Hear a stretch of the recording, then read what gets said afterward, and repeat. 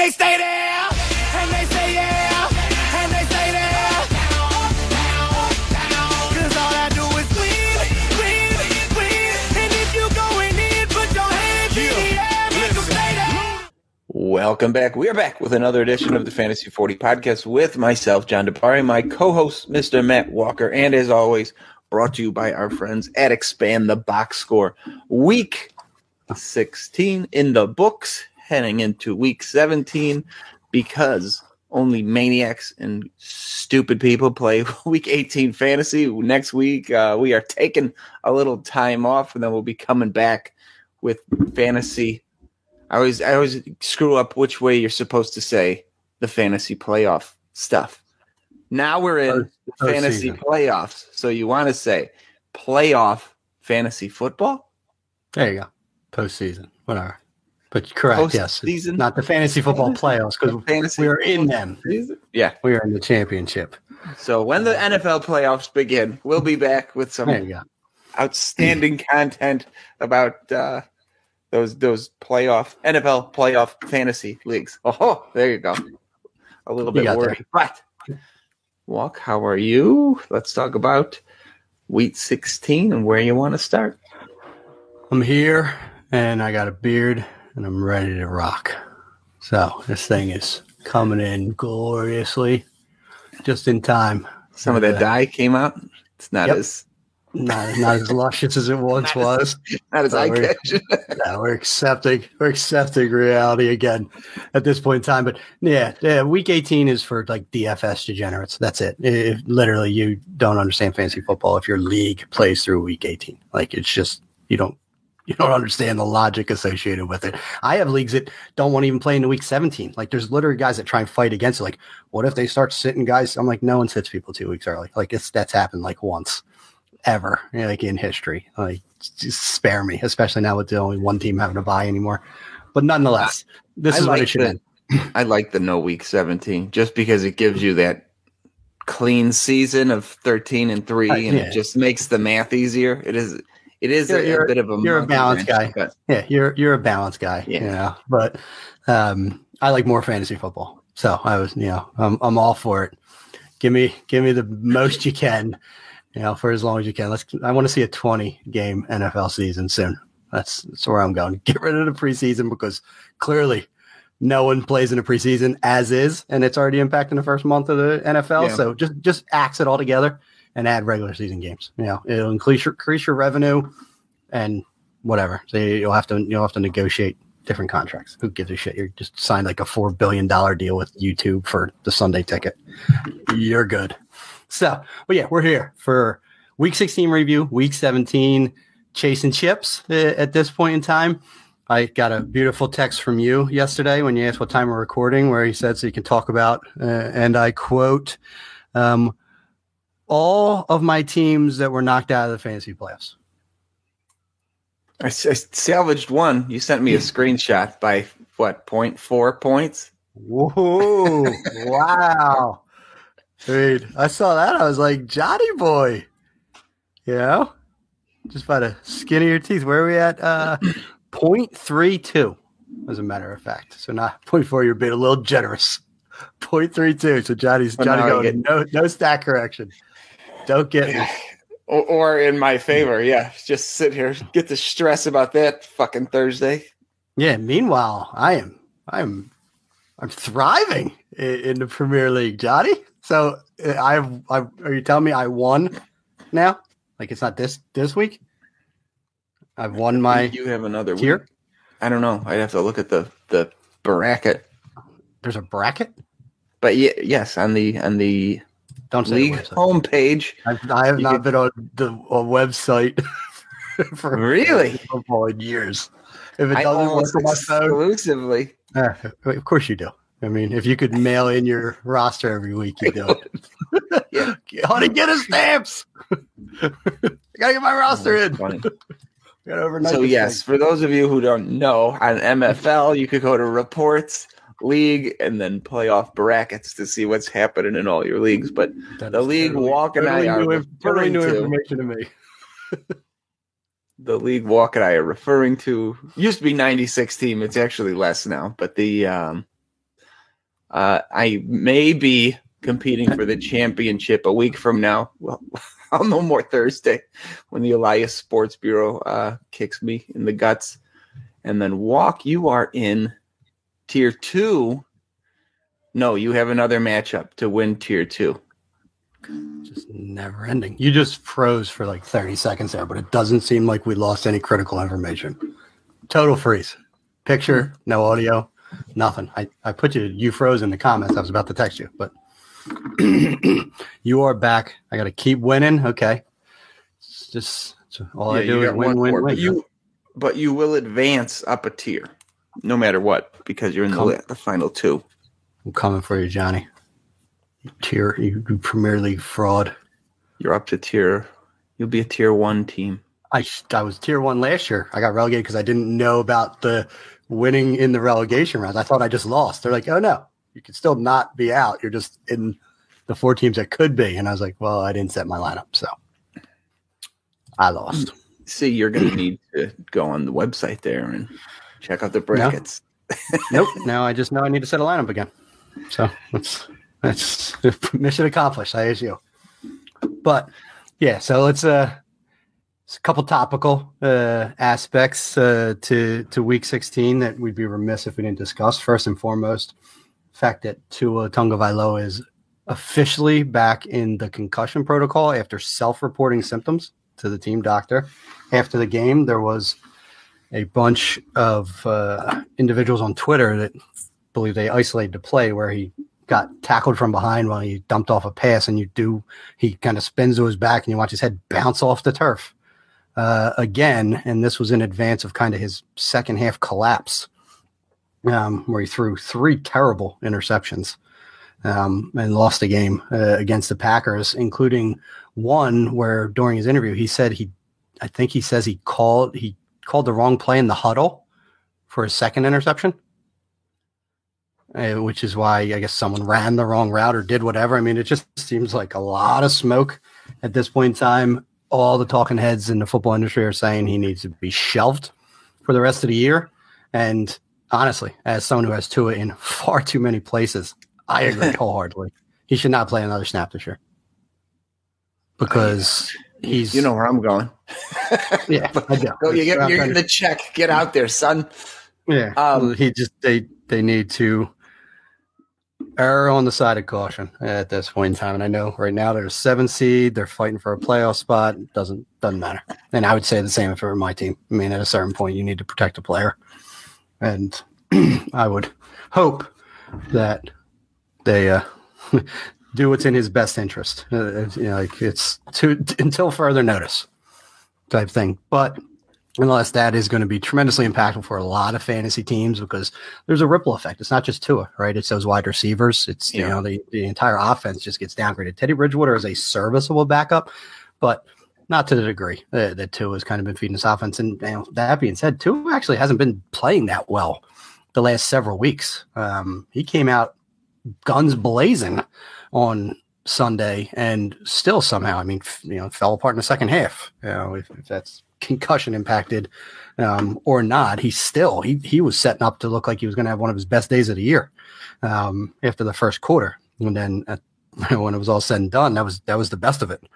Went downhill from there. But Waddle and Hill still ate in that game, but it sucks because those are guys that are probably playing in a lot of teams' championship games. Maybe not so much the running backs, and definitely not your boy Mike Gesicki, but it's a painful downgrade for all things Miami Dolphins. And they were already going to New England, in the elements. It probably wasn't going to be the best game script anyway. Bill Belichick probably make it ugly, at least try and mitigate Tyreek Hill in the game. So probably wasn't the best environment regardless, but nonetheless, it sucks for the Dolphins and for fantasy players alike. Yes, less than a year. But that wasn't even an injury, that was reported on game day. Pretty much injury-free this week. The only one that really stuck out to me, which does it also not fantasy relevant, but New England lost Hunter Henry with a knee and Jonnu Smith with another quote-unquote head injury. So the two guys that let you down week in and week out are both out of your lineups, and they weren't in the first place. So those are the only guys I saw. Lyle Collins, if you want to go down that rabbit hole of affecting everybody else, that since the offensive line hasn't been that great anyway, even though it was supposed to be a big upgrade this year, but he got hurt. I don't think it's long-term. They thought it was his ACL, but they said it is not. But if they think it's your ACL and it's not your ACL, you're probably at least missing a week or two. What? That's not his ACL? I heard it reported. Sorry. It's been updated. It says, he was carted off with a knee injury, has had initial tests, and his ACL is believed to be intact. I read ACL and MCL initially, but that would be good news for him. Maybe it's just, a sprain, strain rather than a tear of his ACL. Probably out weeks. Not good for Mixon or Burrow or P. Ryan if you're rolling him up there, which somehow you're still able to at this point. But if your offensive line collapses, that kind of dings the rest of your offense. So, but that was all I had. I didn't see any other injuries. Yeah, well, listen, you're bringing up offensive lineman. Lane Johnson went down with an abdominal injury where I'm hearing it's a tear. He's done for the regular season, hoping to come back for the playoffs. So that's an issue as well for the Eagles, from the run game. One of the best right tackles in the league. He's going to be out for the foreseeable future. So that's an unfortunate downgrade as well, much more impactful than a Lyle Collins for the Bengals, especially given how those teams operate. But nonetheless, still no bueno as far as those two are concerned. But not a massive injury week. Which I guess is which is good as teams are kind of running full strength going into the championship round. Another update of note: J.J. Watt is retiring after this season. Kudos to him. He had his kid at the game for the first time, and he was wreaking havoc in the game against the Bucs. He looked like he was 25 again, the way he was shooting the gap and making tackles in the backfield. But he just posted it. After this season, he will be done. So his game against the Bucs was his last home game, which is why he brought his kid, I guess. He's like a 2-month-old. So he got to go to his dad's last home game for the Cardinals. But he'll be retiring, Hall of Famer for sure. And now a full-time dad, I guess. So kudos to JJ for going out on his own terms, but not really fantasy impactful. No. Yeah, I missed that. Yeah. All right, from that to a quick transition to our Week 16 recap before we dive into some championship chasing players. So where do you want to get started at, Johnny? We usually go east. So we were talking Tua. I guess we will go with the east, yeah. I'll just stick with Miami there, keep going with that train of thought. So Jeff Wilson back from injury or benching or whatever the fuck was going on there. Raheem Mostert, the number 2 all of a sudden. So went Wilson heavy, then back to Mostert, now back to Wilson. Not by a huge margin, but 60-52 snap share out of the backfield. Trent Sherfield, not that we're using him, and not that if 2 is out, you're ever going to plug him in, but his all year he had been in the 60s in snap counts. Last week he was in the 50s. This week he was in the 40s. So inexplicably just not on the field anymore. And you mentioned Gesicki earlier. Last 4 weeks, Smythe been way out snapping Gesicki, and 8 of the last 9, Durham Smythe out snapping Gesicki. There was a thing a week ago.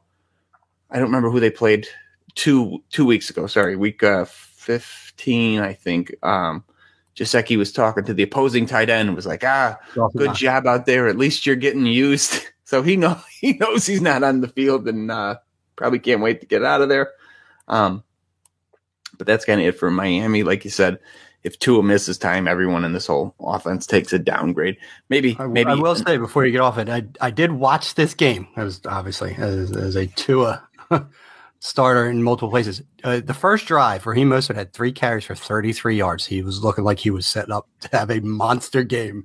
And he finished with like 8 carries for 45 yards or whatever he did. Like they went away from him for like massive portions of the game for some reason, even though he looked like he was shot out of a cannon to start the game. And then Gesicki, that was to Dawson Knox, where he said, "Congrats on getting paid."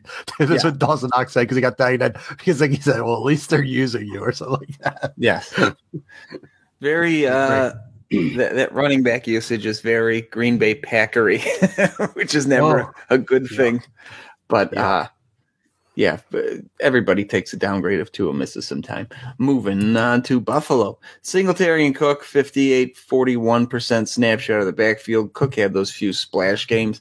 I suspect he'll have a couple or one in the playoffs that'll make people really bump his ADP up next year. But unless anything changes, they seem to trust Singletary more, even though Cook is dynamic, and maybe they do some tweaks in the offseason to that offense. They could Cook a little more involved, but I don't see him as trustworthy at this point, especially if you're in the playoffs. And last and certainly not least, Gabe Davis outsnapped Diggs, which he's done most of the year, just the way they use their wide receiver packages. However, for the first time I noticed this season, Khalil Shakir over Isaiah McKenzie, 39 to 36% snap share. I think number-wise, I think it was only 2 more snaps, but it might be significant for next year if Shakir is kind of emerging as the guy. A season from now is their number 3. So could be worth keeping an eye on. Maybe if somebody wants to dump him for a 4th in an off-season trade, it might be worth rolling the dice on Shakir at this point. New England Patriots, Ramondre Stevenson, 91% snap share out of the backfield, the second most of the year. How did he reward that? 13 carries for 30 yards, 5 targets, caught 2 of them for 3 yards. So ended up with 15 touches for 33 yards. Not good in a game where they actually should have featured him more, I thought. Jacoby Myers, 100% snap share for the first time all year. Tyquan Thornton, 93% snap share. A clear number 2 role for him. Granted, they had some other injuries at wide receiver, but it's neither here nor there. I think, if I know anything, those are the 2 guys, barring any moves in the draft or free agency. It looks like going forward, it's going to be Myers and Thornton there. But could be a coaching change, could be quarterback change. A lot of moving pieces in New England for the first time in a long time.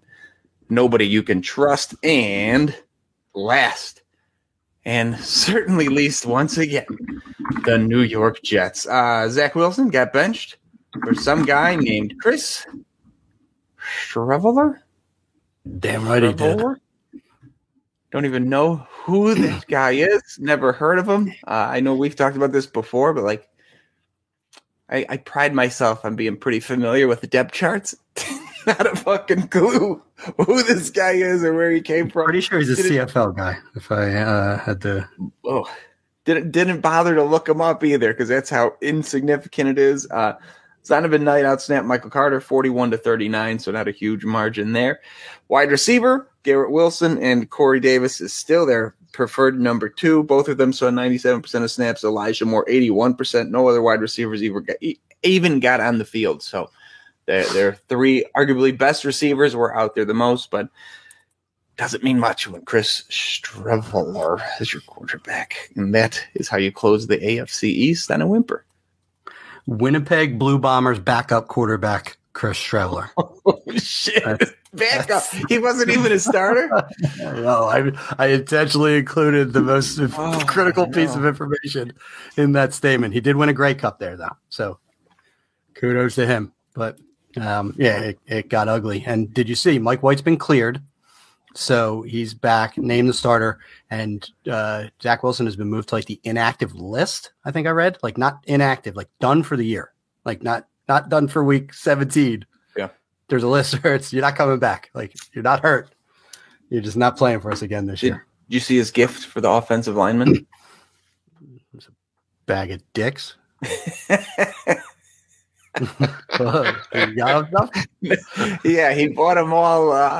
I thought it was weird. You motorized. I don't even know what the hell to call them. You ever see those those scooters you would take on a golf course? You're talking about a hoverboard? No, there's a golf course. It's like a golf cart scooter. It looked like that, but it's a motorcycle version of it. Oh, so they have. No, I'll have to look. It's a terrible gift because I think most NFL contracts, I don't think you're allowed to drive a lot of that bullshit in the first place. But they're not fast. They'd be goofy to probably be fun to drive around the campus when you're in preseason. But college. Yeah. But they stink. What a turd. That guy can't do anything right. No. Well, he can do one thing right. Wow. It's not pertain to the Jets. All right. Here's the mine. The division leading, still best record in the NFL, 13-2. Philadelphia Eagles did not have Jalen Hurts for what it ended up being a pretty competitive game with Minshew under center. Too many turnovers. And that's ultimately what did us in. And I think you can just throw out, everything that occurred in that game. Unless Minshew starts again next week, which everything I'm reading is Jalen Hurts wants to play. Sirianni said if he's cleared, he will play. I believe he will play this week. They want to beat the Saints, and then they can sit him again next week if they want. But if Minshew starts again, Devonta Smith is a top 10 wide receiver. I mean, he is clearly Minshew's preferred target, 12 targets in all, 8 for 113 and 2 for Slim Reaper. Not that A.J. Brown had a bad week. It just seemed crazy quiet that he somehow had 8 targets and had 6 for 103 yards. And I watched every snap of this game, and there was points where I was like, is A.J. Brown on the field? And he still ended up with a decent line, 16.3 PPR points. But Devonta Smith is making all the wow plays, getting all the touchdowns, seeing far more targets. Clearly, Minshew likes him some Devonta Smith. Unfortunately, Miles Sanders saw the volume. He had 21 carries, which was tied for his second most of the year, but he had little room to run against the defense. It was challenging Minshew to beat him. And then Goddard, really didn't pop in his first week back, unfortunately. But better things to come for my Philadelphia Eagles. On to those Dallas Cowboys, now 11-4. Dak Prescott has played 9 games since returning from injury. He has 19 touchdowns, 11 interceptions. Through another one, which was a pick 6 in this one. Played much better, threw for like 350-some yards. CeeDee Lamb was open all day long. But still, Dak is turning the ball over a ton. CeeDee Lamb's day, how good was it? 10 for 120 and 2 touchdowns. I mean, just uncoverable, it seemed like. And clearly he's a top 5 dynasty and redraft wide receiver. You're starting him everywhere for those Dallas Cowboys. Over the last 5 weeks, snaps for those running backs, Tony Pollard has had 193 snaps. Zeke has had 183. They are splitting the baby and making it work. Both these guys are being productive, in spite of my desires to see Tony Pollard retain that bell cow role, but it's just not going to happen. Zeke's healthy enough. He's going to, he's going to log the carries that they need him to have. He's getting all the short yardage work. So he's getting tons of red zone touchdown opportunities. But what Tony Pollard is getting is targets. His last 3 games, he's had 5, 5, and 8 targets respectively. So both these guys are startable in your championship week if you're still there, especially on the short Thursday night against the Titans, where they should find themselves in positive game script and using their running backs pretty heavily. I like leaning towards running backs on those Thursday night games, so this would be the perfect time to lean into those 2 guys. Did you? I missed the beginning because I was still on mute, choking over your Zach Wilson joke. But did you see the whole game? Did you watch it? The Eagles game against Dallas? Yeah. Yeah. Did you see? There was a play. Tony Pollard didn't get in the end zone. He got a handoff. He was on like the 5.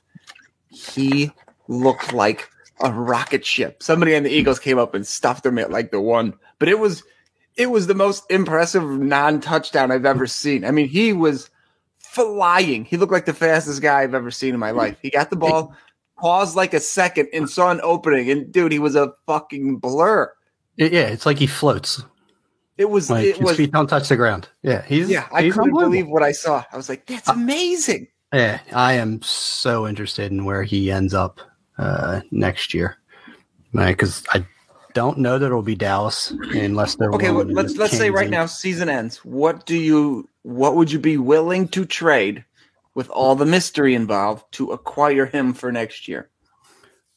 If I'm a contender, I'm probably willing to move a late first for him. Oh, I was going to say, early second. So early second all day, but assuming it's not mine, I don't know if I'm a bad team, if I want to get an unknown aging running back, but I do believe in him. So if I'm a contender, yes, I'm investing in that unknown, because if he stays in Dallas, he has a ton of value. If he ends up elsewhere, I mean, who knows? I mean, it could be worse, but I'm gonna believe that it will be better. and he'll at least be the 60-40 side. Well, don't you think? I mean, if he's either getting guaranteed a starting job, come here, you're our starter, or he just returns to Dallas and keeps the same role, which has been outstanding for fantasy this year. Well, listen, Chase Edmonds got guaranteed a starting job too. With the money he made from Miami, and he fucking got gift wrapped. He stunk himself out of it. Yeah, I don't disagree. Stinks his way out of it. I don't disagree. Edmonds has red flags. I don't think Pollard does. Pollard's all green flags, in my opinion. The dude is awesome. Yes, but so I did see that, unfortunately. But let's keep this train rolling onto those 8-6-1 New York Giants. Saquon's been solid the last 3 out of 4 weeks. Had one dud in the middle, but 14 for 84 and a touchdown with 10 targets, 8 for 49 receiving in the game. Just compiling beautifully for Saquon Barkley owners at this point in time. Wide receivers, Isaiah Hodgins, anyone? 11 targets, 8 catches, 89 yards, and a touchdown. And then my boy Richie James, who only disappointed the 1 week I started him in the Scott Fish Bowl, saw 12 targets, 8 receptions for 90 yards. Those three, Saquon, Isaiah Hodgins, and Richie James, accounted for 80% of the team targets in that game. That is just unreal that outside of Saquon, those two names are being listed as target hogs in an offense that threw 41 times. From them down to the Commanders, who are still technically in the playoff chase, 7-7-1. Carson Wentz played 26% of snaps and compiled an 123 passing yard and 1 touchdown stat line in his time in the game. Ron Rivera has not come out and named a starter yet for this week. I would like to see Carson Wentz get a couple games because no disrespect to Taylor Heineke, but he's not the answer, and he's not taking you anywhere. You have to win around Taylor Heineke. Unfortunately, he's just that gritty guy. He's a gamer. Carson Wentz is the superior quarterback of the two. People want to believe it or not. In the game where Ron Rivera got smoked, these are the snap counts. Antonio Gibson, 29%. Brian Robinson, 44%. Jonathan Williams, 27%. Isn't this a script where Antonio Gibson is supposed to play more? No, he played roughly the same amount of snaps as Jonathan Williams did in the game. It's getting unbearable as a Antonio Gibson supporter. Yeah, I needed him a few leagues, and I kind of thought, this game is shaping up for a good spot for him. And I benched him. It's the greatest. It's the bestest. Yeah, so I benched him. I said, you know what? The odds are. You want to get? Yeah, you did the old double. Ron Rivera is gonna fuck me. So yeah, I benched him, and I was pleased with my decision. Let me explain to you how exactly Ron Rivera does that. Well, he says, Brian Robinson, you're going to be out there for 32 snaps. Okay. But in those 32 snaps, you're going to get 23 opportunities between your carries and targets. So if you're on the field, you are 100% rough math getting the ball. It's insane. If he's on the field, he's touching the ball. It's like, how don't opposing defensive coordinators understand this at this point? Ron Rivera loves Brian Robinson, even if we don't. And then last, Jahan Dotson. Last 3 games, 5 for 54 and a touchdown, 4 for 105 and a touchdown, 6 for 76 and a touchdown. Jahan Dotson is a explosive playmaker in this offense. And I am going to say, no disrespect to your boy Terry McLaurin, by this time next year, he will be the preferred wide receiver in Dynasty for the Washington Commanders. And look, if they have a competent quarterback a year from now, that's good for both of them. I mean, make Dotson the one and give – dude, McLaurin would be one of the NFL's best number 2s if Dotson takes the next step up. So give me that all day. Yeah, I mean, listen, there's a lot of teams that have 2 alphas, right? You look at a Jamar Chase and a T. Higgins. You look at a Jalen Waddle and a Tyreek Hill. You look at an A.J. Brown and a Devonta Smith. I mean, there's different calibers, but that's not an indictment on the other receiver. I just think Dotson he has more of that explosive component to his game. Terry McLaurin's more of that technician. So maybe he ends up being a compiler, which nothing wrong with it. A Keenan Allen type.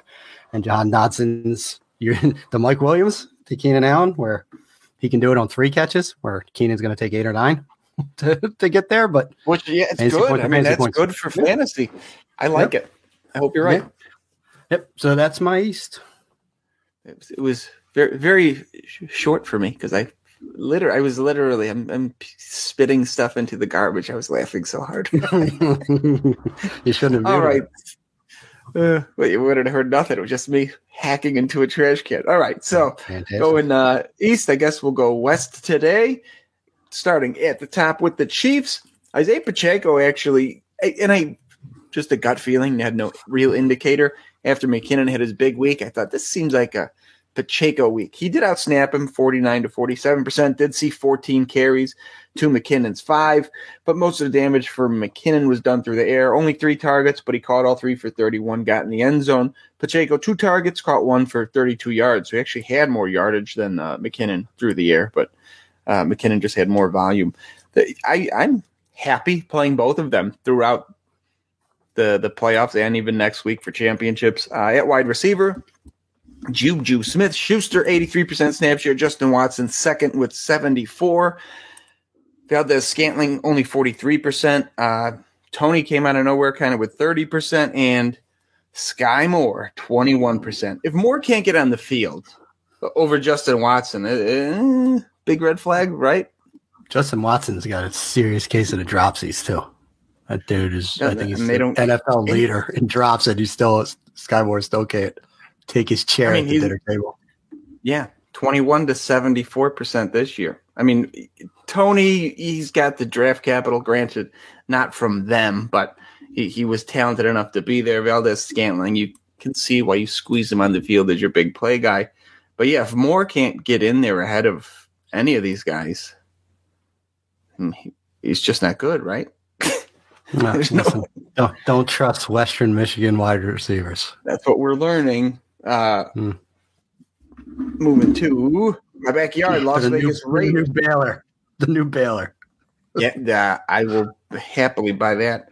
Las Vegas Raiders, Hunter Renfrow, been back for 2 weeks, right around that 47% snap share both weeks.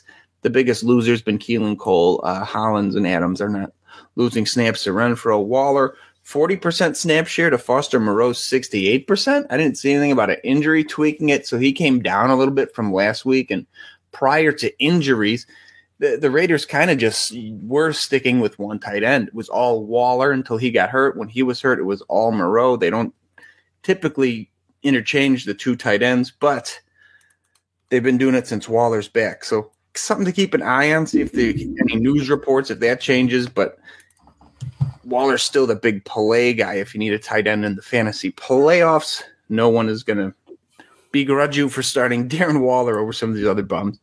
Chargers played last night. Don't have any snap stuff, but just looking at touches, Eckler out-touched Kelly. 18 touches to Kelly's 9. Not touches, sorry. These are just carries. So Kelly's still more involved in the running game than we'd like, but Eckler's still getting in the end zone, so it does not matter. Keenan Allen, monster 14 target game, hauled in 11 of them for 104, so he's still the preferred target. But like you had mentioned when we were talking about wide receivers earlier, he's going to be the more compiler where Mike Williams is the explosive guy. But if you need points you could trust, Allen's the one. If you are in a hole and need an explosion, probably go with Mike Williams. And last, and certainly least, as shown by their performance this week, the Denver Broncos, who were absolutely murdered by the horrific LA Rams. They were just terrible. Every place you can be terrible on a football field, they sure did it. And inadvertently, they are single-handedly leading to what is potentially a monster rebuild in Seattle because all these picks through the duration of Russell Wilson's career that Seattle picked up from Denver are looking like they're going to be high picks because they fucking stink. Kind of interesting. Chase Edmonds back from getting banged up a little bit. Saw 42% snap share out of the backfield. Latavius Murray, 46%. I don't think it's as close of a split as it looks like. I think the game just got out of hand, so they wanted to get him some work to see what they got potentially going forward with him. I think he's got a 2-year deal, if I'm not mistaken. So Latavius Murray's somewhere in his mid-30s, so it's worth kicking the wheels on Edmonds. But if they're in a competitive game next week, I think Murray is the back to have. Wide receiver, Judy, 90% snap share. Sutton, 79, coming back from injury. And somebody who I think is worth keeping an eye on if they keep him there, Freddie Swain had a decent run with Wilson in Seattle. So there's kind of that familiarity between a receiver and a quarterback. I could see a year from now Swain being their 3 and getting more usage than most 3s just because Russ knows him if he stays and if they change the offense or whatever's going on. There's a lot of moving pieces here in Denver. Just someone to keep an eye on in the offseason. And Dulcich has become their clear tight end 1, 67% snap share. But again, one of the NFL's worst offenses, if not the worst. Can you plug that guy in week in, week out? No. Do I like him as a long-term dynasty tight end? Yes. But this year and next year might be rough sledding for all these Broncos. And that concludes the West. You said Broncos in a competitive game in the same sentence, so just like it noted that that's an oxymoron. And the defense keeps them in. They have to head to Arrowhead to get turned inside out by the Chiefs in Week 17. So, and listen, the same defense just like Cam Akers run for 3 touchdowns against them. So I'm not really sure. I think that defense is giving up on let's ride Russ. And also I wanted to note Keenan Allen, who I love. His last 4 weeks, Keenan Allen has saw 14, 14, 9, and 14 targets. Attaboy. Consistency. All right. From your West to mine, starting off with those 49ers. CMC played 75% of snaps and actually had a dud game. He scored a touchdown late. He was dudding out for his fantasy owners. Ended up 15 for 46 and a touchdown, 2 for 12 receiving. I mean, still okay. I mean, was it like 14 points? But it could have been ugly if he didn't get that meaningless touchdown. Meanwhile, Jordan Mason was active but didn't log a snap. I don't know why, or didn't log a stat. Meanwhile, Tyrion Davis-Price played 25% of the snaps, 9 carries for 30 yards in the game. So don't really know who the handcuff is. Not that it matters at this point in time because CMC isn't hurt. But what I heard on the radio was Davis-Price is the preferred backup. He was still not fully recovered. Mason was in the game because of his special teams prowess. So unless Davis-Price gets dinged up again, he should be the RB2. Okay. Yeah, I mean, that's always what I've been telling myself, but that didn't seem to be translating for a period of time. So hopefully we'll see more TDP. Meanwhile, George Kittle, the last 2 weeks, 4 for 93 and 2 touchdowns on 5 targets, tight end 1 overall. And then this past week, 6 for 120 and 2 touchdowns on 8 targets, tight end 3 overall. We'll get to that later. But top 3 tight end with Brock, big cock Brock, just fighting him some Kittle. Me and no other wide receiver is startable with Debo out. Doesn't matter. I mean, Ayuk isn't getting you there. You're clearly not starting Juwan Jennings or your boy Ray McLeod or anyone else. I mean, it's literally CMC and Kittle. That's it for this offense. And Debo won't be back until the fantasy football postseason. So from them to your Seattle Seahawks, 7-8. Tyler Lockett, broken finger, was out. And Laquan Treadwell, not Marquise Goodwin, who did miss a good chunk of the third quarter with a wrist injury, played the most snaps at 65. Laquan Treadwell, wide receiver 2 for the Seattle Seahawks. Meanwhile, Ken Walker was limited to 53% of snaps in the game, with DJ Dallas accounting for 46%. But really didn't limit Ken Walker. 26 carries for 107 yards with another 2 receptions for 2 yards. He had 28 opportunities on his 40 snaps. So he's another guy. He's like Brian Robinson-esque. Just he's on the field, he's touching the ball. And he's been playing heavier snaps. So even when they're limiting his snaps, he's getting the ball when he's on the field. Lastly, Noah Fant has scored a TD in 3 or 4 games, had a goose egg in the other, but he has been fantasy startable down the stretch. And if Lockett continues to be out next week, which I assume he would be, Fant is startable in your fantasy football championship game. You mentioned the LA Rams when you were talking about your Denver Broncos.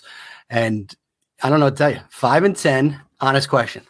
Is Baker Mayfield the starting quarterback in LA next year? I am going to go with yes. I mean, it's possible Matt Stafford is done, right? I believe it's likely. I mean, he's got a chronic back injury. He's got numbness in his appendages. Like, He's got his Super Bowl. I think I'm going yes. If you had me to put money on Stafford retiring, I would bet on the yes, he's retiring. If you ask me who their quarterback is next year, I'm going to bet on Baker Mayfield because look, they have gotten rid of their draft picks over the last several years at a feverish pace. They have no one. They're in no position to ever bring in anybody who can be an impact guy from the draft from day one, right? I mean, I don't think they pick again to the third round if I'm not mistaken. That sounds about right. They have a guy who's a former first overall pick. He seems to be – I mean, shit, he came in with 2 days of practice and won a game. Now he won another game. If he can get on the same page with McVay, and I think they also know they're in a – I don't know, probably 3-year window of kind of sucking. They sacrificed their future to win that Super Bowl. There's a chance Stafford is retired. There's a chance Aaron Donald retires.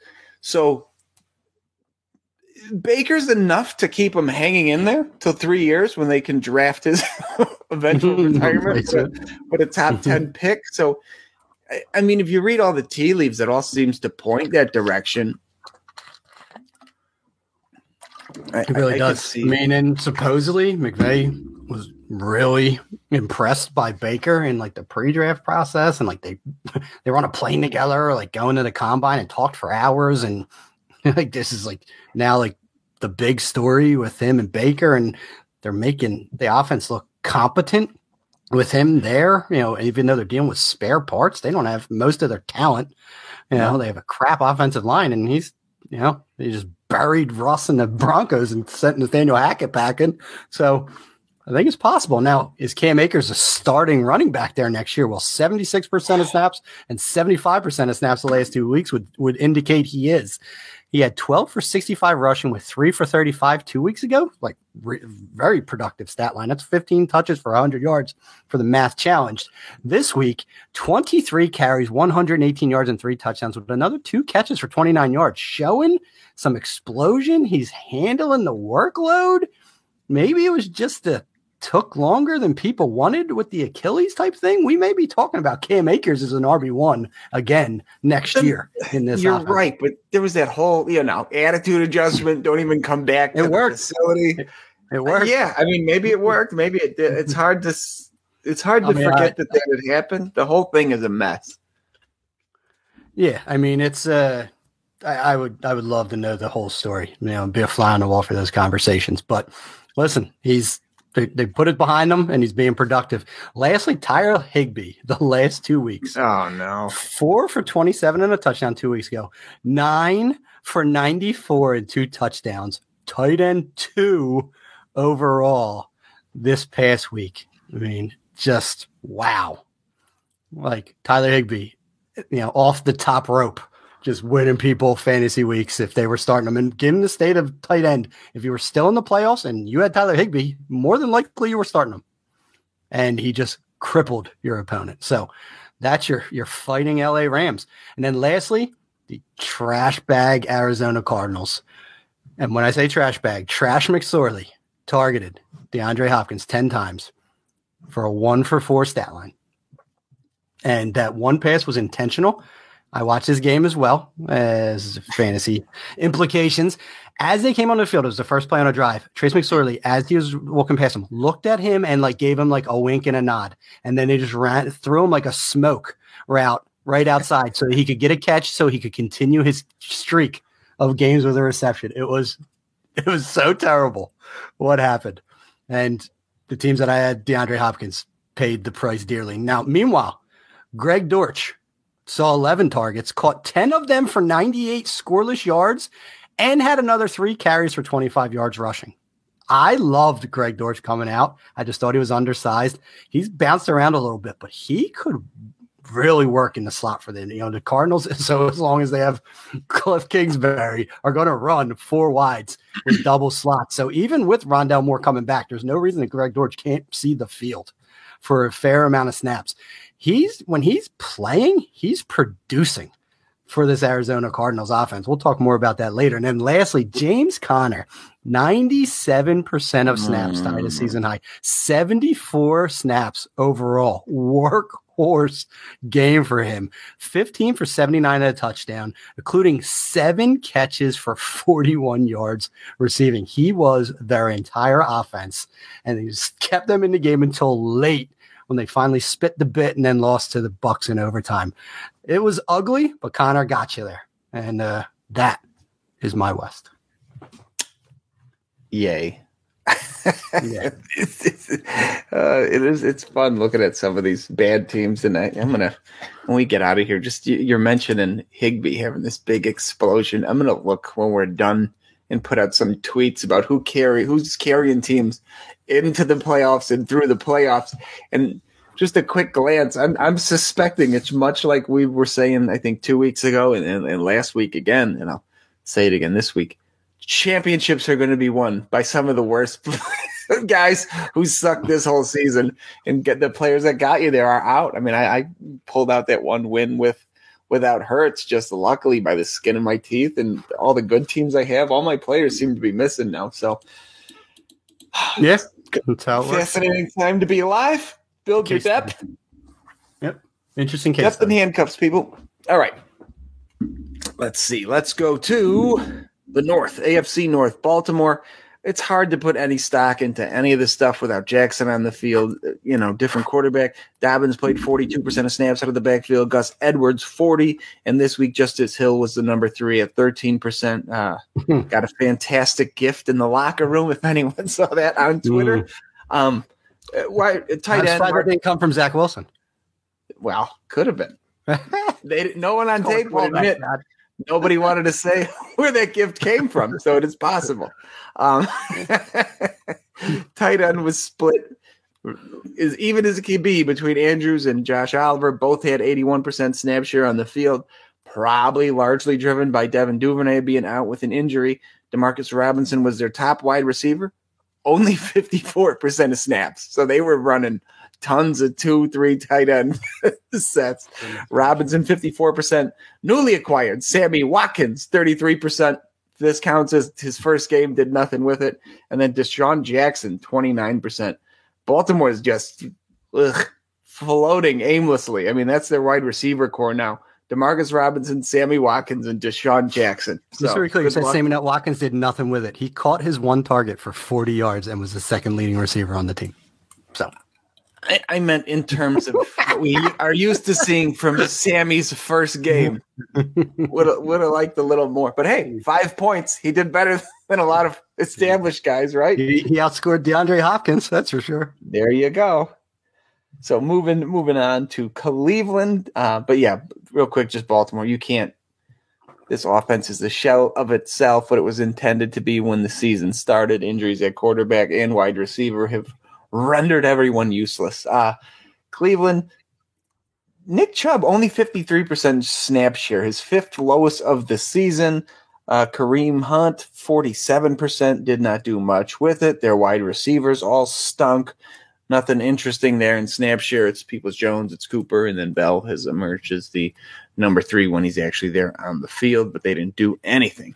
Cincinnati, Mixon and Pirine saw a 41% snap share split without Hayden Hurst. Mitchell Wilcox starting at tight end. Not a bad day. 6 for 6, only 35 yards, but in tight end premium. If my math serves me correctly, that's 9, 10, 11, 12 points. So they used Hurst. They're going to use Wilcox if he's out there. If you've been streaming tight ends, he's probably not one of the worst pickups, assuming Hurst is out again, if that's what you need to do. In a fantasy championship, if you've been streaming, he is potentially useful. Wide receiver, Jamar Chase, 98%. Higgins, 88%. Tyler Boyd, 51%. I didn't see if any of them got banged up in the game because somehow Trenton Irwin got out there. Also could be a product of Hurst not playing, but Trenton Irwin was out there 45% of snaps. 4 targets, caught 3 for 45, got in the end zone twice. So that name, boom. Yes, since the Jamar Chase injury has floated around, kind of seen his targets and snaps waver up and down, but he for whatever reason, Burrow seems to like him, especially in the red zone. Could be worth a stash in best ball a year from now, but just a name to keep on your radar. Trent Irwin has 3 separate games this year with at least 42 yards and a touchdown. Yeah. Just as their wide receiver 4. So I'm telling you, Burrow likes it. Burrow likes him. I agree. I'm thinking like weird. Is Boyd gone next year? Wondering what that contract looks like. We could be seeing a Trent Irwin, coming out party. Certainly possible. And moving to the Pittsburgh Steelers, Najee Harris, who we've written off for dead a couple times this year. 72% snap share, his most since week 7 and 4th highest snap share of the year. Also, George Pickens, 81% snap share, his 5th highest of the year and his most since week 11. So I don't know if they're just kicking the tires to see what they have in both of them as the year comes to a close. Hopefully that's the case, and they both get used heavy next week for my own selfish personal reasons. But unfortunately, this offense just is not very good. So even if they're getting out there, it's not a big explosion for fantasy. But we've been talking about it, kind of been the theme of the show, talking about the difference in explosive receivers and the consistent guys. And it's kind of the same thing in Pittsburgh. I mean, Pickens always has a 80-yard touchdown in him with a fantastic catch somewhere else. So the upside's there. Can you trust him week in and week out? I have not, but luckily I've plugged him in the correct weeks when I should have. And Harris, their offense is going to go through him a year from now. I know people didn't like him coming into this year, and those same people won't like him next year, but he's the main focus of that offense as far as I'm concerned. But that's it for the North. Yeah, so speaking of your North, that game was flexed into the primetime spot in Week 17, where the Steelers will head to Baltimore to face the Ravens with a game total of 36 points. That's what we're talking about at this point. And they flexed out the Rams-Chargers game, the battle for L.A., and moved that to 4:25 lead start. Tyler Huntley versus... Yeah, I'd much rather watch the Rams and Chargers indoors than watch the Steelers-Ravens on primetime. But there's playoff implications to the Steelers or Ravens. There's only one team making the playoffs in LA, so I guess I get it. So your North to my North. I was going to say something about the Steelers before I went, but I totally forgot about it. Wanted to bag on me, but I popped it. That game was terrible. That the Raiders Steelers game was just a disgrace to viewers alike. Man. So my NFC North Vikings 12-3. So we're going to go at playoff push Kirk Cousins. Last 3 weeks, 425 yards, 2 touchdowns, no interceptions, QB6 overall.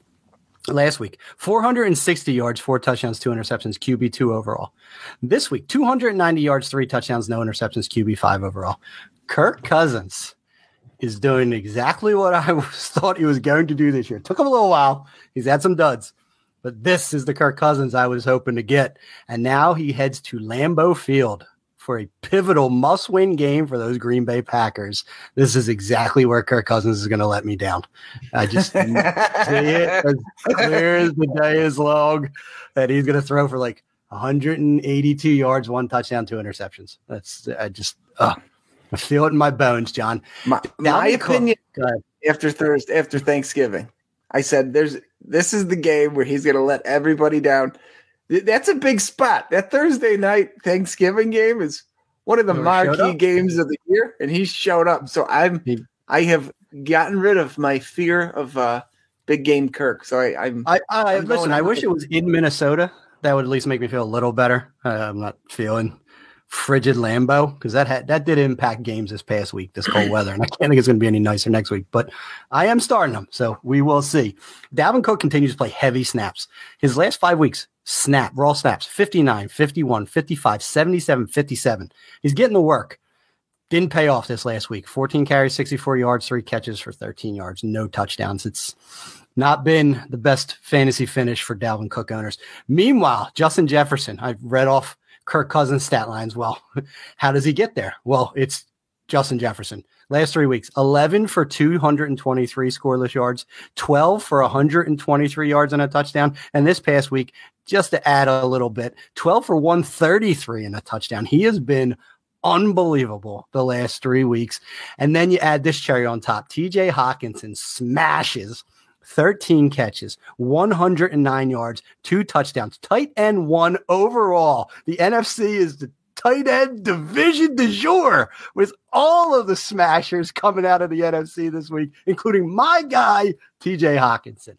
So my Vikings skull excitement aside, going to those Detroit Lions, Jared Goff continues his late season tear. Last 4 weeks, 340 yards, 2 touchdowns, no interceptions. 330 yards, 3 touchdowns, no interceptions. Little bit of a lull, 252 yards, 1 touchdown, no interceptions. Last week, 355 yards, 3 touchdowns, no interceptions. He's been awesome. No touchdowns over the last 4 weeks. And quick math, he has no interceptions and 9 touchdowns with only 1 game sub 330 passing yards. Starting to get weapons in this offense. He might be there a little longer than I think people expected Goff to in Detroit. Now, the running backs, doesn't matter. I'm not even going to read snaps or tell you their names anymore. Total, they accounted for 12 carries for 24 scoreless yards, 3 catches for 16 scoreless yards. That's total. That was every running back. It's disgusting. So who caught those 3 touchdowns? Running backs didn't score any. Jared Goff threw 3. Well, tight end 4 overall, Shane Zylstra, who caught 5 catches for 26 yards and 3 touchdowns, and is sneakily seeing more snaps week over week. His last 4 weeks, 30% snaps, 33% snaps, 37% snaps, 44% snaps. The 26-year-old went undrafted in 2021 out of some place called Minnesota State Moorhead. He, of course, was signed by the Minnesota Vikings because that's what they do and subsequently released. But college stats, John, 227 receptions, 4,297 yards, and 54 touchdowns at wherever Minnesota State Moorhead. I'm going to assume it's in Moorhead, Minnesota. But your detective skills are unmatched. Unparalleled. I know it. But people wanted it to be James Mitchell or Brock Wright. It looks like it's going to be Shane Zylstra, at least for the interim. And I think you could do worse than firing him up in your championships if you were bereft at the tight end position. I am going to say this. They faced who did they face? Where are they at? I thought I saw it. Oh, they're home against the Bears. Yes. Yes, please. I think we could be running back Shane Zylstra. Moving from that, which I don't know how to transition from that to the Green Bay Packers, but the 7-8 Green Bay Packers are still alive in the real NFL playoffs. And what does that mean? Well, it means that they clearly are limiting Aaron Jones. That's what it means. 38% snaps for Aaron Jones. Meanwhile, A.J. Dillon played 58% of snaps. And Patrick Star Taylor played 8% of snaps. I don't get it. Aaron Jones, 1 productive run at the end of the game when they needed him, but Dillon's the one who scored the touchdown. It's just strange usage. Now we're on Twitter where his brother's asking why they're not using him anymore, and random Twitter doctors and Green Bay Packer insiders apparently are saying it's because he's been hurt. And I'm like, this is his brother, idiots. You don't think he would know if Aaron Jones was actually hurt or not? So can you play him next week? What if you're in a championship with him? Advance? by 0.38 fucking points. That's how. Yeah. Okay. Well, yeah. I mean, yes, I think you have to against the Vikings. Would be my assumption. I wouldn't feel good about it, but I'm just kind of looking back and wanting to see what Here's the thing. Did. If you think of this whole year as a whole and what a fucking goofy disaster it's been usage-wise for multiple players, what narrative, what would fit the narrative more? That he doesn't get used the first several weeks of the playoffs, people get sick of him, and now in the championship they go, I got to bench this guy and he explodes? Or they do what they've been doing all year and then they lean on Dillon like they have the last couple weeks, and they continue that. It's the first option. It's him exploding for a 30 carry game. Yeah, I mean, it's crazy. I'm just looking back. Aaron Jones hasn't scored a rushing touchdown since November 13th against Dallas. He's had 17 carries in the other 4 weeks, 12, 9, and 6. So he's been limited. I mean, I know he still gets it in the passing game, but I mean, the weather's getting cold. Yeah, they're leaning more on Dillon in these games. And, they want to stay run-based. They want to control the clock. They want to minimize possessions. Oh, it's rough. But from them to the wide receivers, Christian Watson played 38% of snaps. I think he got hurt in the game, but he was on the sideline.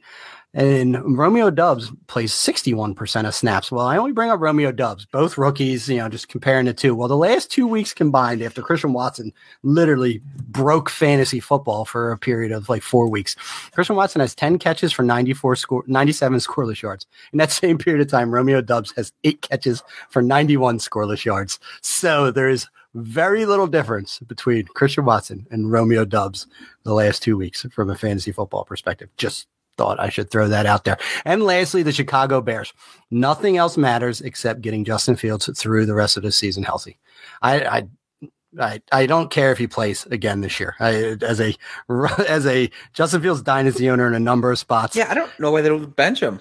Well, yeah, I mean, he wants to play. He's still playing. I mean, they pulled him late in this game for Nathan Peterman, who played 5 snaps and somehow still threw an interception. It's crazy how just flawless Nathan Peterman is with his ability to throw picks. But they do go indoors to play against the Lions, so points could be had for Justin Fields in this. There's a game total of 52 points, so I'm assuming Vegas is assuming Justin Fields plays, and he really could help people win fantasy championships. I just don't want him to get hurt. He's already got a torn labrum in his shoulder. But from him, the only other person to note is playoff Monty, just cobbling it together. 16 for 62 rushing, 4 for 22 receiving, 12.4 PPR points. Didn't totally dud you out again, just getting it done, 20 touches. Against my better judgment, I still don't think he's going to be their running back next year. I'm excited to see who they're going to pair Justin Fields with in that run-based Chicago Bears attack. But that is my NFC North. So closing on a whimper for me, AFC South. Oh, and for you, both of our South sucks. South sucks. This worked out perfectly. Tennessee started Malik Willis, who I think we were talking before we started recording, does not pass the eyeball or the box score test. That guy apparently is hot garbage. So cannot trust him going forward. Any of the stats don't matter because he's out there doing his thing and stinking. Hooper outsnapped Chicken Congo at tight end, 49-46. Swaim right behind him at 39. Wide receivers, it went Woods, Burks, and Westbrook. Snap count order. But again, with Willis, you're not playing any of these guys with any level of confidence, especially to win a championship. Jacksonville Jaguars suddenly an ascending team, currently hosting a playoff game. Etienne and Hasty had a 70-25% split out of the backfield. Christian Kirk, 81%. Zay Jones, 79%. Marvin Jones, a distant third at 43%. So it's kind of see what this offense looks like. It's Kirk and Zay at wide receiver with Etienne in the backfield and Ingram as their tight end. So pretty clean cut. Do like to see that. You could play all those guys, I think, this week and the rest of the playoffs. Indianapolis played last night. Don't have their snap numbers yet. Big Dick Nick got his start. No touchdowns, 3 picks. I listened to most of it on the radio, was not able to watch it, but sounds like he played like shit. Zach Moss, only 12 carries out of the backfield for 65 yards. Seems to be the preferred running back for the rest of the regular season. Deion Jackson, 3 targets, 3 receptions for 9. Could be worth a stash, kind of as the PPR backup guy that we've seen them use in Indy, but obviously coaching changes on the horizon, quarterback change. None of that means anything with Taylor coming back because you don't know what kind of scheme they're going to have and who they're going to have in place. But Moss is auditioning to be the backup for next year. Jackson, their change of pace guy, worth keeping an eye on a year from now. But again, until the coaching and quarterback pictures are cleared up, it's hard to know who's actually usable. And last and certainly least, flying through this depressing South, Davis Mills, Jeff Driscoll split at quarterback, 78 and 19% respectively. Disgusting. Royce Freeman, 55% out of the backfield. Dare Ugunbwale, 28%, and Rex Burke had 16. All stink. It's going to be Pierce's backfield a year from now with whatever quarterback they take in the top 2, depending on what they do in this next week and what the Bears do. And wide receiver, Chris Moore leading the way, 91% snap share, even with Cooks back at 76%. Philip Dorsett, a distant 3 at 58%. And Amari Rogers, somebody I've talked up the last few weeks, like audition, could be their slot guy going forward. We both kind of liked him coming out. He fell off a fucking fell off the map completely, only 21% after I think 3 or 4 weeks of 50-60% snap share. So they must not like him that much. That experiment has ended, but that's it for the terrible AFC South. Now to your terrible South. Yeah, he ripped through it. Deion Jackson supposedly fumbled the week prior. I was watching the game, and something about explains his limited usage. Obviously, Jeff Saturday prefers Zach Moss over the far more explosive Deion Jackson. So, as a player, I like better, but clearly Jeff Saturday doesn't. And then Nick Foles, I'm pretty sure got sacked 7 times as well on top of those 3 interceptions. So it was a massive week for the Chargers defense. And then for the Jaguars, before we go to my terrible. Did Trevor Lawrence officially retire Zach Wilson in their game? Is that going to be the story of Week 16, the Thursday night special where Chris Streveler ended up taking over for Zach Wilson, who's now on the inactive list? Picks 1 and 2 in the draft. Couldn't be further apart. All right, now to my South, which is worse than your South. I truly do believe it. Oh yeah, the Tampa Bay Buccaneers found a way to win in overtime to go to 7-8, controlling their own destiny. If they beat the Panthers this week, they win the NFC South and will host a playoff game in Tampa this year. Leonard Fournette played 60% of snaps. Workhorse, 20 carries, 72 yards, 9 catches, 90 yards. Had 1 huge catch and run in the game to kind of get that offense going. Meanwhile, our guy, Rachaad White, limited to 36% of snaps, 7 carries for 36 yards, another 4 catches for 17 yards and a touchdown. He scored the touchdown on the series that Leonard Fournette had a huge catch and run on. So yes, both startable at this point in time. And against the against the Panthers, who are going to want to run the ball, I think are again both startable in your fantasy championships.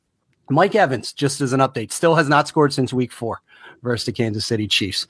Meanwhile, Chris Godwin is averaging 9.7 targets per game, which is good for wide receiver 4 overall on a per game basis. He just gets peppered with targets like Keenan Allen does. And these are 2 of my favorite receivers, volume hogs. So keep firing up Godwin, keep sitting Mike Evans. From them to the aforementioned Panthers, who I guess can still win the NFC South as well if they beat the Bucs and then some, they win and Bucs lose the following week. I guess that's a reality. Sam Darnold is 3-1 as a starter with wins over the Denver Broncos, the Seattle Seahawks, and the Detroit Lions. I know Denver's a dumpster fire, but Seattle was being discussed as a playoff team. I think they were up until a week ago, and Detroit is also an ascending team. So not the easiest. And you mentioned Denver's got a good defense. Sam Darnold's putting it together for the Carolina Panthers. And it's largely been based on the run game. Chuba Hubbard played 46% of snaps, while Donta Foreman played 44% of snaps. Their rushing stat line, Chuba Hubbard had 12 carries for 125 scoreless yards. Donta Foreman had 21 carries for 165 yards and a touchdown. That is just massive production. 290 rushing yards between the 2 of them is how they want to win, but also feeding DJ Moore. DJ Moore the last 2 weeks, 5 for 73 and a touchdown, 5 for 83 and a touchdown. Trends, is DJ Moore going to go 5 for 93 and a touchdown against Tampa Bay?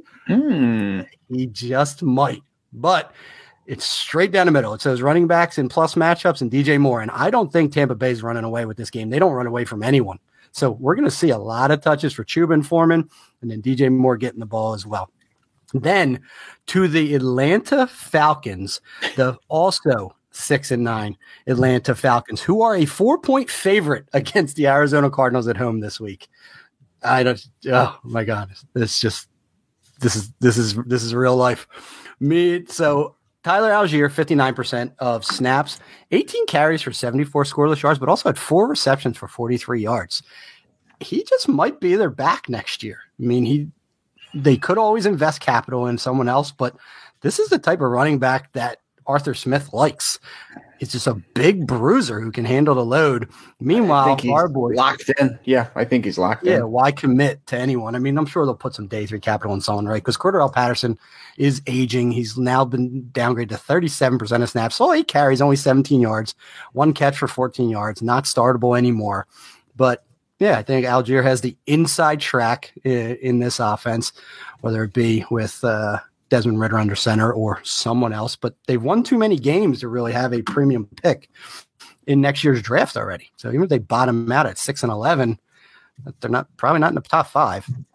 Yeah, but what that early pick looked like, yeah, they did. Drake London in 2 games with Desmond Ridder, which I know is also without Kyle Pitts, but still 2 Desmond Ridder starts. Drake London saw 11 targets for 7 catches and 70 yards and 9 targets for 7 catches and 96 yards.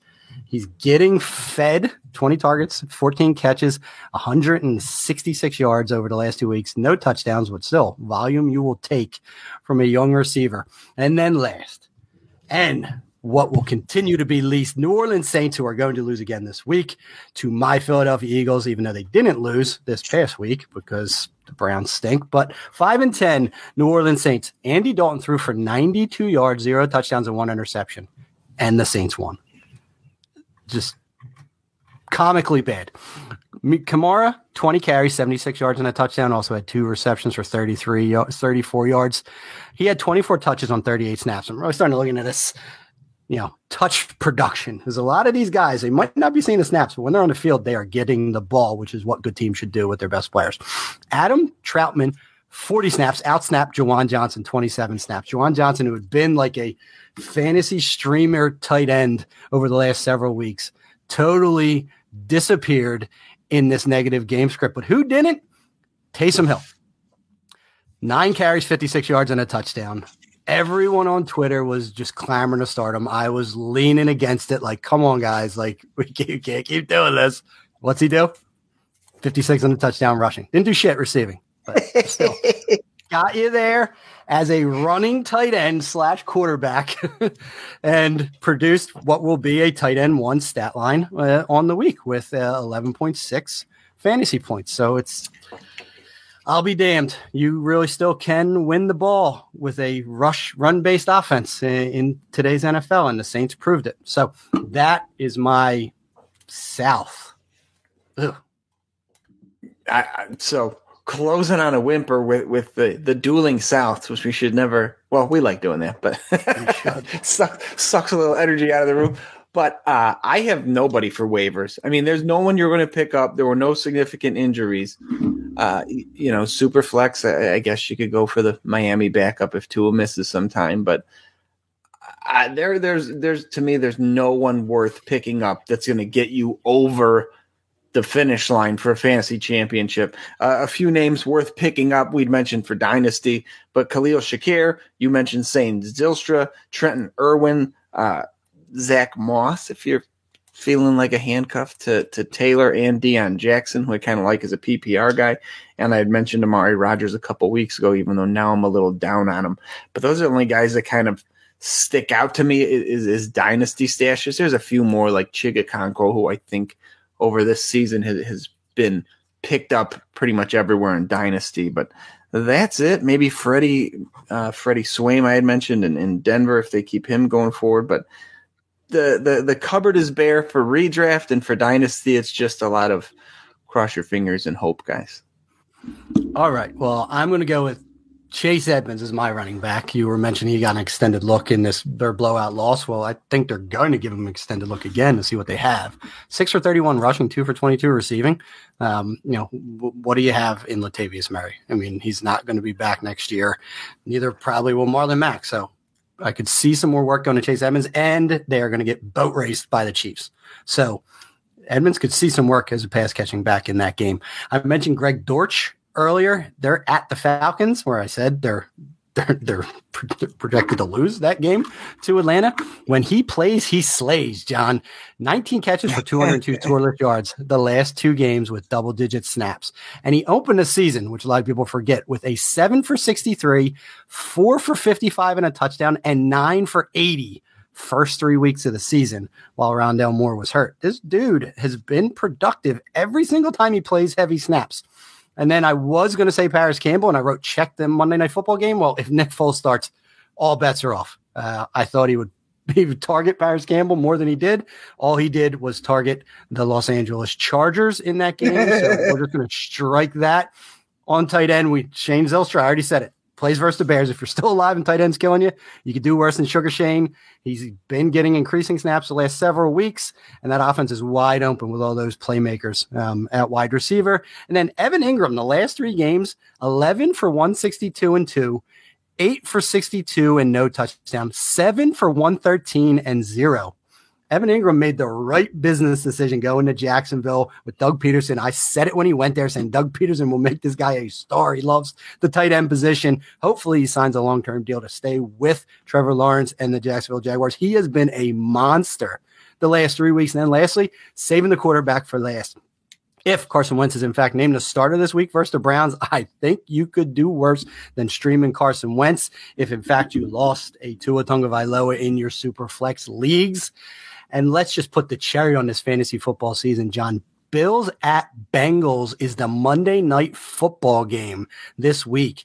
How many fantasy finishes are going to be swung by the caliber of players in that game? You know where my mind goes. I look for a shitty game. I'm looking for a stinker. We're going 21-24. Get your kickers fired up. Oh, yeah. Let's. You would, because just think about it. We got 2 quarterbacks, multiple receivers, running 4 running backs. Yeah. Oh, Pete Ryan. Yeah. He counts. They use them. Tons of value there. Not really any tight ends. I mean, I like Dawson Knox, and even if Hurst comes back, you're not playing him, but there's a lot of fantasy firepower. Leagues are going to be won and lost on Monday Night Football this year, and that's what you want. Yeah, Mitchell Wilcox season in full display for everyone. Yep, him and Trent Irwin. Here we go. That's how it ends. They explode.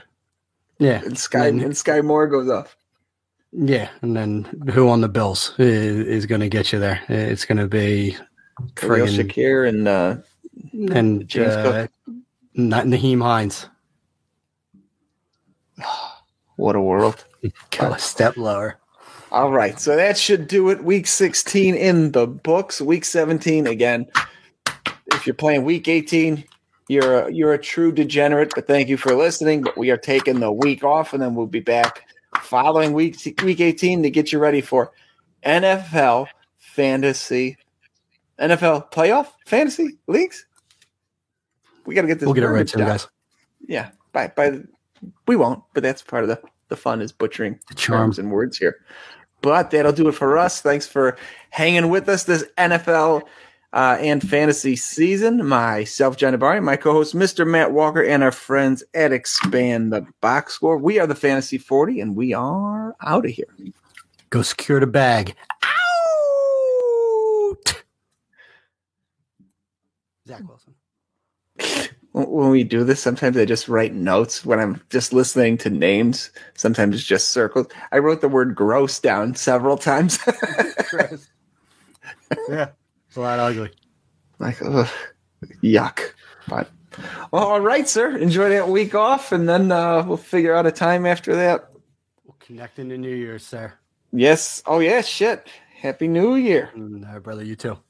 Talk to you next year. I got to hit end. Later. Got that gem of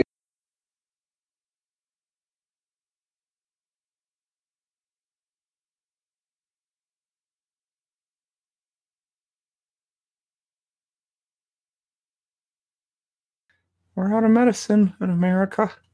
Yeah, big pharma, right? Yeah, it's your cash cow. Well, I mean, look, all that shit, if I'm not mistaken, is made in China now. So all that has to get shipped across, and as China does more fucking lockdowns and COVID explosions or whatever the fuck's going on there, if you could get any accurate information, it's just not being produced. If you've locked down 50% of your workforce, there's nobody producing anything. Except excuses. Am I right, John? Yeah. Almost spit take the coffee. I did that on a work call, totally unintentional. Like, it wasn't even what the person said. I drank too much because there was more than I thought. So I was like, oh! I just like coughed it back into the cup, and someone said something. I was like, honestly, it had nothing to do with what was said. Too much coffee in the cup. I misjudged it. Full, like, Right back into the cup. So